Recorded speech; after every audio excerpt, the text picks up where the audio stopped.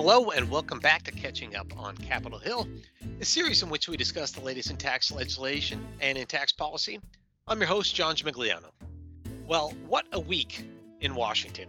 That's the way it goes here sometimes. It seems like for the longest time, nothing is happening, and then everything starts to happen all at once.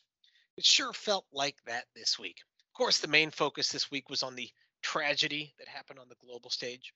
But also, events are happening closer to home and closer to tax. We had Senate Finance Chair Ron Wyden release the legislative text of his international tax plan. And of course, we had high drama in the House as Speaker Pelosi worked hard to have a vote on an item that is absolutely critical to the direction of the legislative tax agenda this year. That last item is our topic for this week. The House is maneuvering to approve the fiscal year 2022 budget, a budget that unlocks the reconciliation process to move taxes later this year. Joining me today to tackle this important topic are our old friends, Jen Acuna and Jennifer Gray. So Jen and Jennifer, thanks for joining us. Let's just jump right in. All right, so Jennifer, all this drama we had this week, and there was a lot of drama. Can you explain to me, how did we get here? How did all this unfold, or why did it unfold the way it did? It's all related to a lot of intra-party drama within the Democratic House between the more progressive wing of the party and the more moderate wing of the party. And as you know, the Senate spent a long time negotiating, and we spent a lot of time talking on this podcast about a bipartisan infrastructure bill that had a few tax items in it, not a lot. So that had a lot of negotiation among moderate members in the Senate. To be honest, I think many folks thought they would not pull it off. They did. They were able to get that passed out of the Senate with a pretty strong bipartisan vote. Now it comes over to the House. And, I think the concern among progressives in the House is that if that infrastructure bill were to pass, that some Democratic moderates may claim victory, think that that's enough, and not feel the need to do a reconciliation bill with a lot of social spending, or at least not as large of a reconciliation bill with social spending as some of the progressives need. So there's been a very interesting back and forth, really in sequencing, which one goes first or do they go together? Pelosi says she wants the bipartisan infrastructure bill that came from the Senate to move at the same time as a reconciliation bill, which would contain social spending, and we presume quite a few tax increases to offset that spending. And so the timing here is really about which goes first, or do they go together, and how do you get them to go together, and who will vote for what? So then let me see if I got this right, Jennifer. It's not so much that the moderates opposed the budget or the reconciliation instructions, and it's not so much that the progressives opposed the bipartisan deal. It's just that both had concerns about passing one or the other separately, and that the progressives don't want the bipartisan deal without the reconciliation bill. What exactly was the concern then from the moderates, though, in approving the budget? Was their concern that they would never come back and get a chance at the bipartisan deal? They just didn't like the timing. My sense is more that they did not like the timing. I guess there's always, the concern that maybe they would never come back, but I don't think that was a strong concern, particularly given how strongly the bipartisan agreement is supported by the White House. I really think it was an issue of timing that they wanted to get that bill passed. Their view is some of the items in there, particularly on the highway spending side and some of the other infrastructure spending, the sooner that's done, the better, that's completed, the better. It also contains some reauthorizations that do have a deadline of October 1st. So I think there was just really a feeling that they wanted to be able to get that passed as soon as possible, and be able to have the good things in there as they see them go ahead and kick in. Okay, so as we've talked about before, with the narrowly divided House and 10 moderate Democrats holding out on voting for the budget, caused a real dilemma for Speaker Pelosi as to how to move the budget reconciliation, the budget, as well as the reconciliation instructions, attached to that, and needed not all of them, almost all of them, to be able to approve it. So, Jen, how exactly did Speaker Pelosi extricate herself from that very difficult situation? Well, it was a back and forth and a lot of intrigue earlier this week on whether or not it would pass. And when we say that it would pass, we're talking about the budget resolution that has that outline that we talked about during our last week's podcast on the upcoming reconciliation bill. So what wound up shaking out was to address this issue that Jennifer just talked about, where you have, the progressives that really want these two to move together, the bipartisan infrastructure deal and the reconciliation bill. But then you have, the moderates that did not want to move that reconciliation instruction unless they had some assurances that their bill, the bipartisan infrastructure bill, would get a vote at some time certain. And how it shook out earlier this week was really interesting. Basically, there was a rule that was passed with respect to the budget that states that the House has to vote on the bipartisan bill by September 27th. That's not too far from now. And apparently that was enough to get the moderates to move on the budget reconciliation instruction. And it was deemed to have passed as soon as it moved out of rule. So we have that language in there. Originally, I don't know if you guys remember, but the language was a little softer, right? It wasn't as much of a guarantee. The language is firmed up, so it says that the House shall consider the motion. And this was enough to pacify all involved, at least the moderates that were needed to move the House budget, the budget resolution through.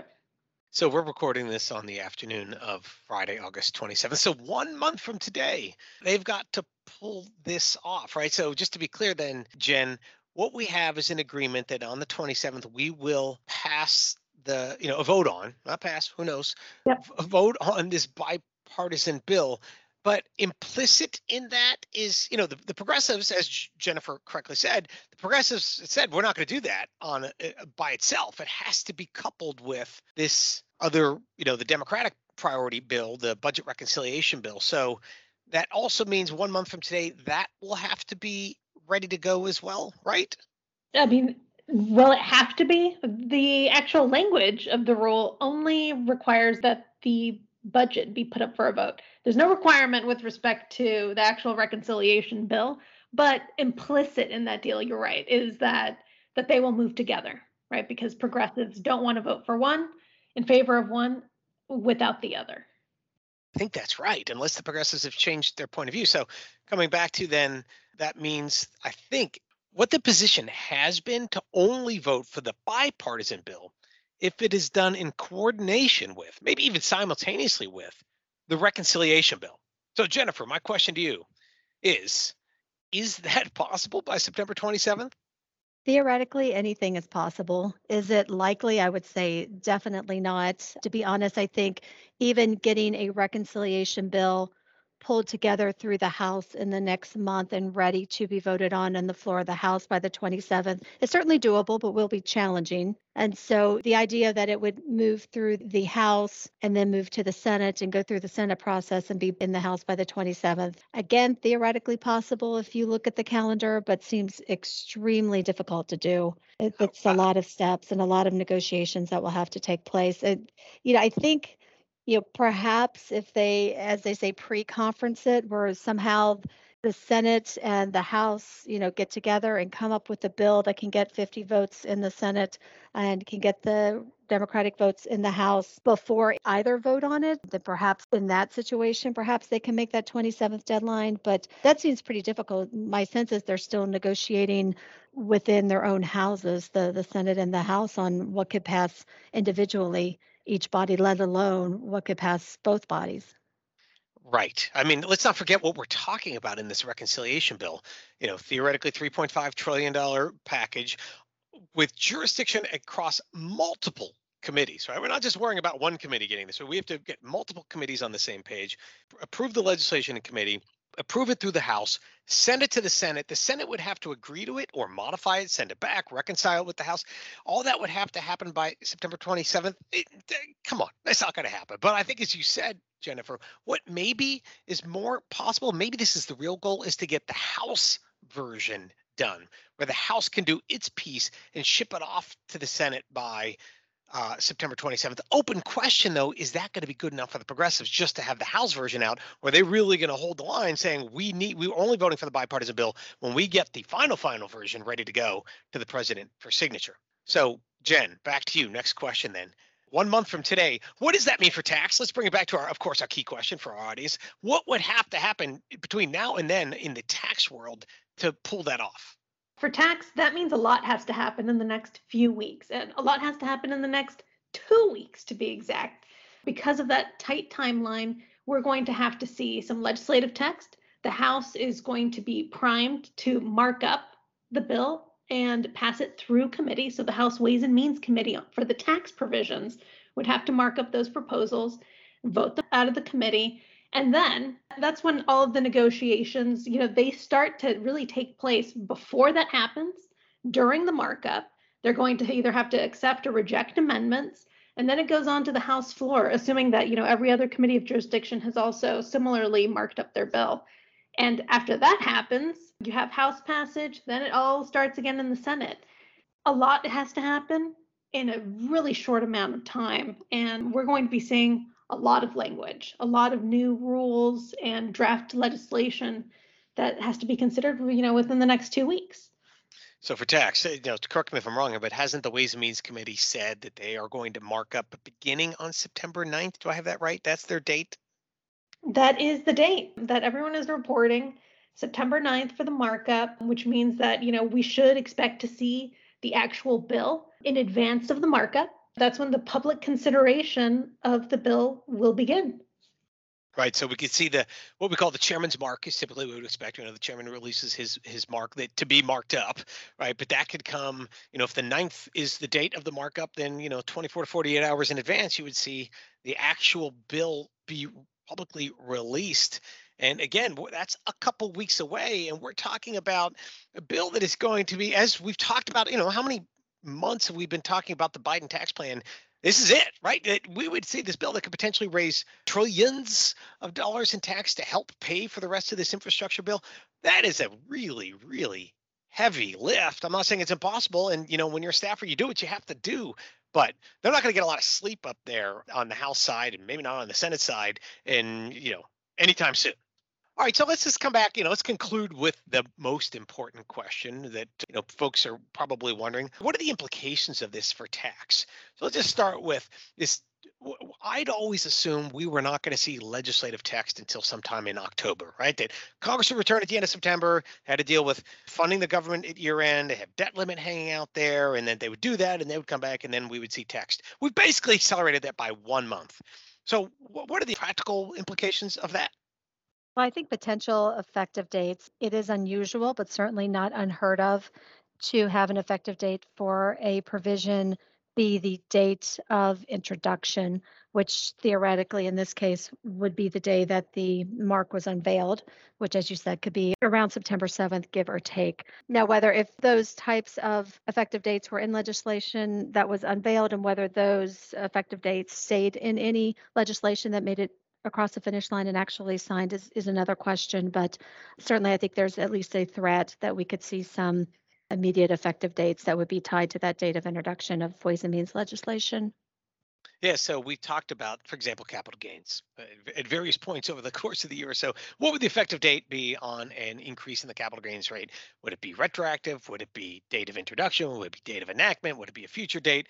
Well, here's our first test, right? Because if this bill, let's just say the chairman's mark were released on September 7th, one of the first things I'm doing is flipping to the capital gains section, if it's in there, to see what the effective date is. And the same thing with any potential anti-abuse rules. So that's an important implication of how this accelerated release of legislative text hit effective dates. What else, Jen? What about the process? What about, we haven't even talked about the Senate. What's the Senate's role going to be in all this? That's a good question. It's going to be interesting, who will lead the charge in the Senate, whether or not the committee will be marking up the bill. That impacts timing because, like we said before, you have to have a notice requirement, you have a notice period, and then, the actual markup takes a significant amount of time, or whether or not it will just bypass committee altogether and whether or not the Senate will just take it up on the floor. So there are a lot of implications with respect to the timing and, whether or not there is time to have regular order with respect to, committee level activity, or if this just needs to be pushed out. So we've been saying pretty much all year that we imagined that this is going to take all fall, the House and the Senate with dueling versions, and it was going to take until December to pass tax legislation.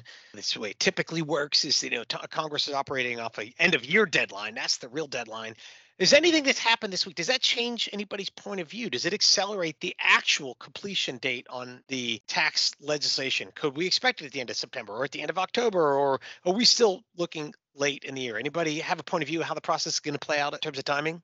I think that the timing is going to hold just because these things just take a lot of time. Even though there's this aggressive deadline, September 27th, that is a really, really aggressive deadline. And as Jennifer said, nothing is impossible. But, if history is a guide, these things take weeks to not just to consider in the House, then another few weeks in the Senate. They have to broker the deal. And if it has to be conference, that takes an additional couple of weeks. So I'm still with, November, maybe it pushed it up to mid-November, earlier in November, but still end of the year. That's always the default, isn't it? Yeah. Yes, and I agree with that. I think if perhaps Democrats had larger margins, maybe we could see this moving quicker. But given that they have to manage to educate and get every single senator on board, they can only lose 3 in the House. Given that level of detailed negotiation, I agree. I think it's going to still take a while. Well, this week we had a lot of drama around the legislative process, and it feels like it's just the beginning as we figure out how this plays out in the House over the course of September, into the Senate in October and beyond. It's going to be a really interesting year. So that's all we have time for this week. Jennifer, thank you very much. And I am pretty sure we'll be back to this topic very soon. Well, that's all we have time for today. So I suspect many of you are wondering, does all this make a tax bill more or less likely to move this year? And that's hard to answer, really. Maybe the answer is neither. Look, one way to look at this week's deal in the House is that nobody really won or lost, that both sides just survived to fight another day. And that day may or may not be September 27th. Why do I say that? Well, the real question of whether or not to pass the bipartisan infrastructure bill before the reconciliation bill, well, that question still exists. And that question isn't really going to change before September 27th. The reconciliation bill, with its vast policy and political complexities, that is going to take time to draft, time to score, time to negotiate, time to move through the procedural gears of Congress, and inevitably time to reconcile between the House and the Senate. How do opposing factions in the House navigate this reality, with September 27th both simultaneously committed to, but also seemingly out of reach? I'm not ashamed to say I don't know. I just don't. And that's okay, because it's really not knowable yet. That process just has to play out in the coming weeks. So, in conclusion, what does any of this mean for the tax bill? This bill we've been podcasting about for more than a year? Well, it's pretty clear we are about to move to a new phase of the discussion around major tax legislation, a phase informed not just by the broad outlines of tax proposals and speculation, but rather a phase informed by legislative text and legislative action. So yes, that's a big leap forward in the process, but still has a long way to go. So to paraphrase Winston Churchill, this isn't the end, this isn't the beginning of the end, but it is maybe the end of the beginning. With that, thanks again for tuning in to Catching Up on Capitol Hill, and please don't forget to submit your questions, your comments, and suggestions to our inbox. Take care, and I hope to see you soon.